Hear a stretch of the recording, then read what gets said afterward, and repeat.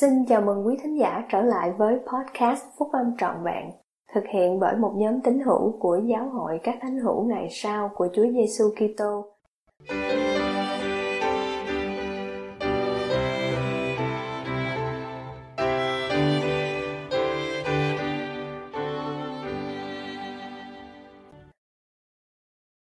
Con đã luôn biết rồi đấy. Bài của anh Jose G.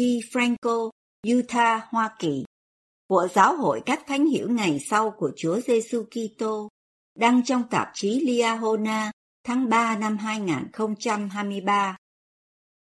Khi tôi được khoảng 9 tuổi, tôi đã bị đau răng nặng. Cơn đau đến mức không thể chịu đựng nổi. Nhưng chúng tôi không có tiền để đi nha sĩ. Lúc đó, tôi sống với bà ngoại yêu quý của tôi ở Mexico. Với đôi mắt rưng rưng, bà hỏi tôi, con có tin nơi Chúa Giêsu và rằng Ngài có thể giúp con không? Tôi nói với bà là tôi tin. Bà bảo tôi đi đến phòng bên cạnh, quỳ xuống và cầu nguyện để có được một phép lạ. Tôi trút hết nỗi lòng trong lời cầu nguyện, nhưng chẳng có gì xảy ra cả. Một cách bực bội, tôi ấn chặt hàm của mình và dâng lên một lời cầu nguyện thứ hai. Bỗng chốc, cơn đau biến mất. Khi tôi chạy đến nói cho bà ngoại tôi biết, tôi thấy bà quỳ xuống cầu xin Thượng Đế giúp đỡ đứa con trai nhỏ của bà. Tôi chưa bao giờ quên cảnh tượng đó, và tôi biết ơn bà ngoại của tôi. Những kinh nghiệm thuộc linh khác diễn ra sau đó. Khi lên 14 tuổi, tôi chuyển đến Texas, Hoa Kỳ, để sống cùng cha mẹ và các anh chị em của mình.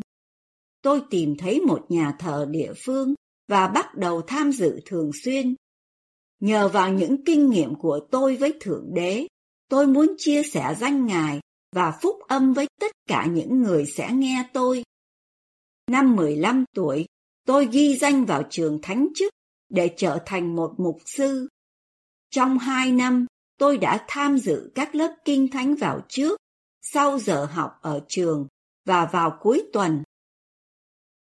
Một buổi sáng nọ ở trường trung học, tôi nghe tiếng ầm ĩ trong phòng thay đồ của các nam sinh. Một ai đó hét lên, tên mặc môn kia. Tôi chưa từng nghe từ đó trước đây, nhưng nó nghe giống như một sự sỉ nhục.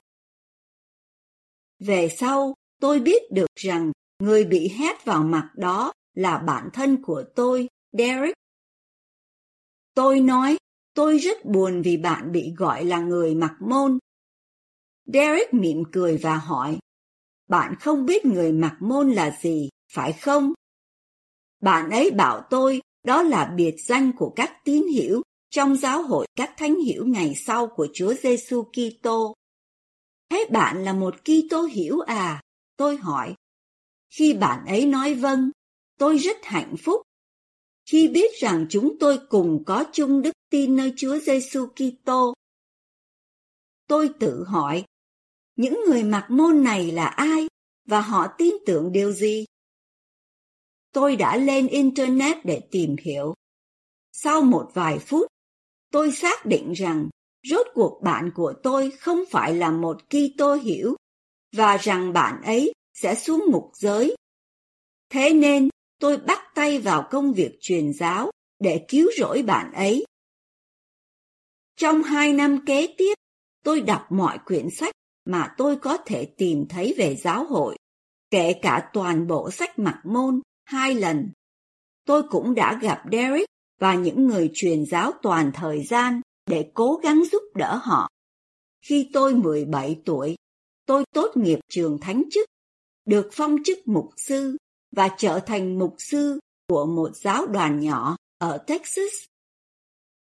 2 tháng sau lễ truyền chức thánh của mình, tôi đã có một cuộc thảo luận khác với những người truyền giáo. Một trong số họ hỏi, anh đã đọc sách mặc môn và anh đã học mọi bài học mà chúng tôi có thể đưa ra, nhưng anh có cầu vấn Thượng Đế xem sứ điệp của chúng tôi có chân chính không? Anh đã nhận ra một câu trả lời từ Ngài rồi, phải không? Tôi tự hào đáp, tất nhiên rồi. Người truyền giáo đáp lại, theo cách tôi thấy, đó là một tình huống đôi bên cùng có lợi. Nếu anh cầu vấn Thượng Đế, xem điều mà người bạn của anh tin có chân chính hay không, và Thượng Đế nói không, thì anh đã hoàn thành sứ mệnh của mình ngay từ lúc ban đầu. Nhưng nếu Ngài phán rằng sứ điệp của chúng tôi là chân chính, thì hãy nghĩ xem anh có thể được lợi biết bao. Tôi chưa từng nghĩ về điều đó theo cách này.